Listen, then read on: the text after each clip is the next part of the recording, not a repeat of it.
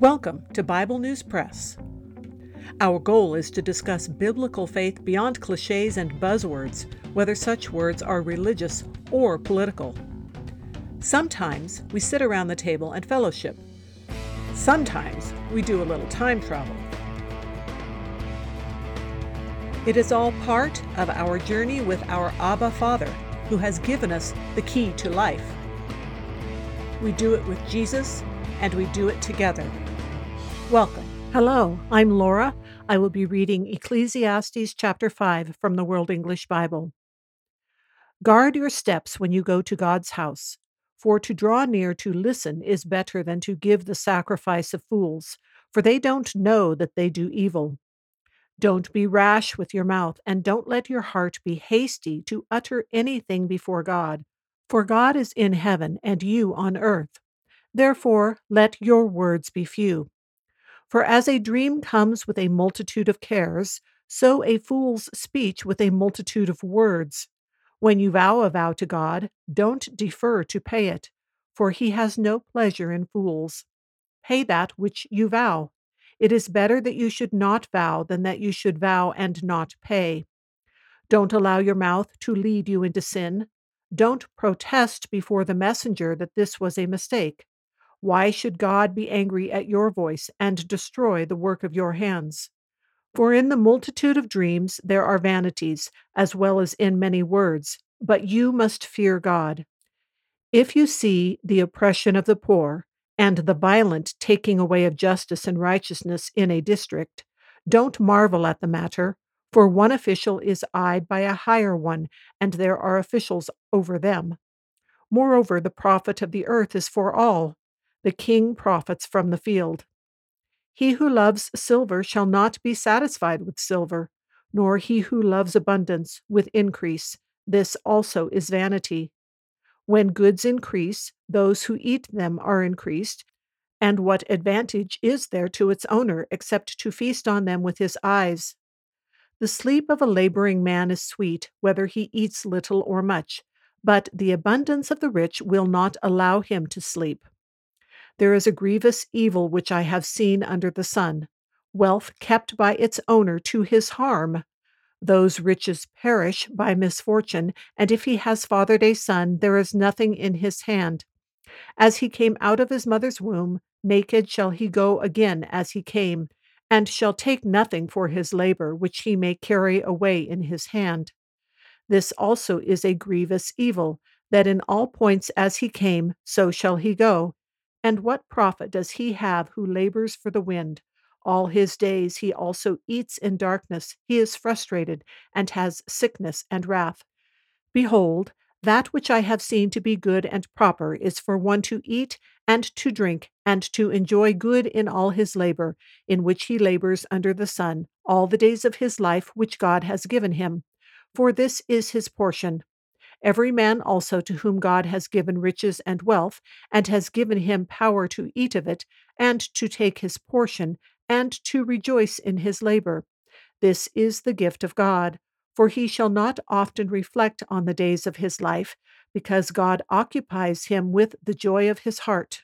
That is the end of chapter 5. So in verse 1 here, it says, guard your steps. And it says that in several translations. In several, it says, keep thy foot.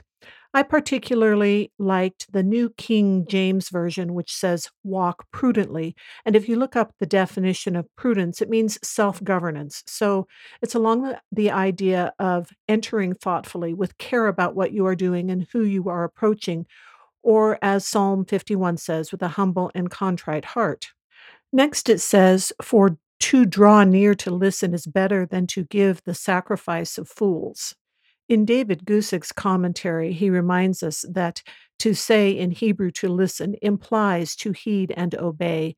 Now, notice here that the preacher is talking about the brick and mortar temple of God, where God's priests were, where God had been known to speak from. But now we are the temple of God. There is no New Testament teaching that says buildings where people gather are his house. So while, yes, we should obviously always approach God in prayer with the proper attitude, he is also always with us as his Holy Spirit. But what about the sacrifice of fools? Well, if you read it in context, he seems to be talking about the sacrifice of fools being rash vows and, in a sense, self works, promises, or bargaining. But again, the comparison is empty words because, for instance, in Philippians 4 through 6, it says we are supposed to let God know about everything that we are thinking of that's making us anxious. In verse 3, if this is Solomon that is the preacher, it's an interesting reference to dreams. It doesn't seem to be talking about dreams from God because here, like in verse 7, it's talking about them in conjunction with many words as a negative thing.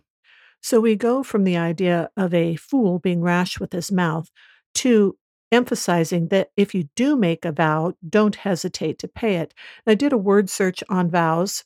One of the first places we hear about a vow is Genesis 31:13, where God is speaking to Jacob about returning to his own land, and it involves a vow that Jacob made.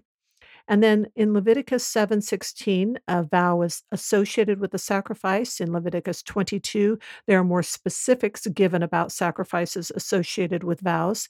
And in Leviticus 27, it talks about the valuation of vows, which goes along with the idea here of paying your vows. In Numbers 6, we have the Nazirite vow explained, and you will recall that Samson was a Nazirite and that quite possibly John the Baptizer was. Numbers 15 again reviews the sacrifices associated with vows, and Numbers 13 talks about the sanctity of vows and who is bound by them and who can nullify them.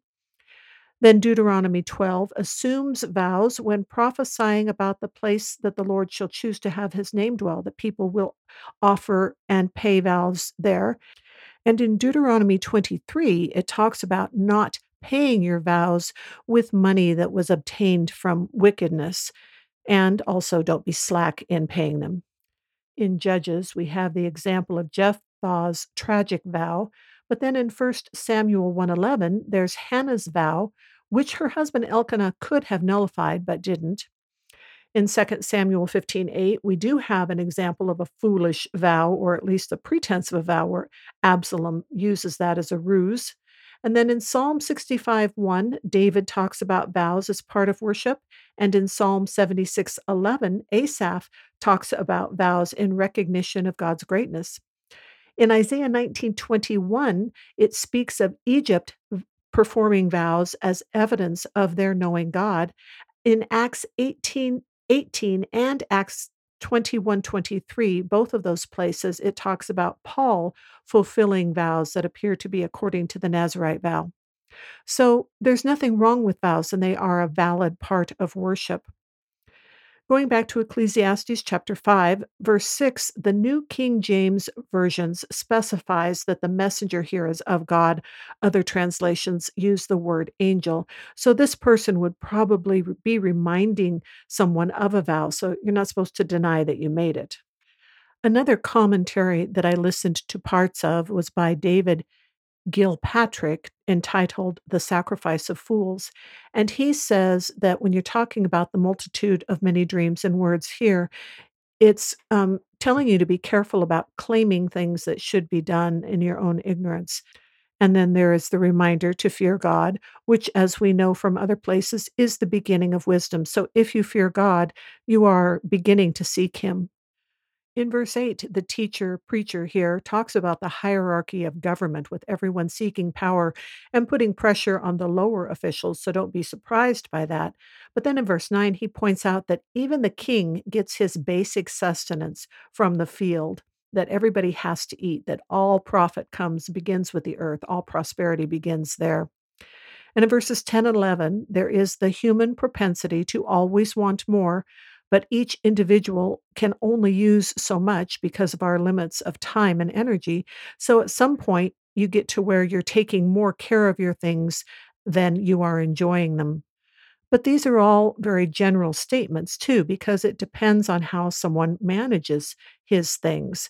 In Matthew 25, we have where Jesus is telling the people they should have invested their talents, even if they didn't have very many, and to those who invested them well, he gave more. And in verse 12, it's also a general statement about laborers sleeping well. We know that not all laborers sleep well, they worry about things of their own. Verse 13 seems to be implying hoarding versus investment. When I listened and read various preachers on this, kind of predictably, they are very quick to tell us that we should donate our hard earned money. Verse 15 is reminiscent of Job chapter 1, verse 21, where Job says, "Naked I came from my mother's womb, and naked I shall return." But this is not just for the rich. Maybe in a matter of degree, they have more they can't take with them, but nobody takes anything from this world after we die. Verse 17, yes, life is hard. I'm not sure exactly who the his is in all his days. Seems to be the person who has a wrong perspective about his wealth. But then verses 18 through 19 say you should enjoy what God has given you, that you have labored for according to his principles, and that wealth is a blessing. But verse 20 then rounds it all out with the idea of not being overly concerned with yourself and what you have, but just having joy in what God has given. That's all for today. Thanks for listening. That is the Bible News Press segment for today, but not the end of our journey.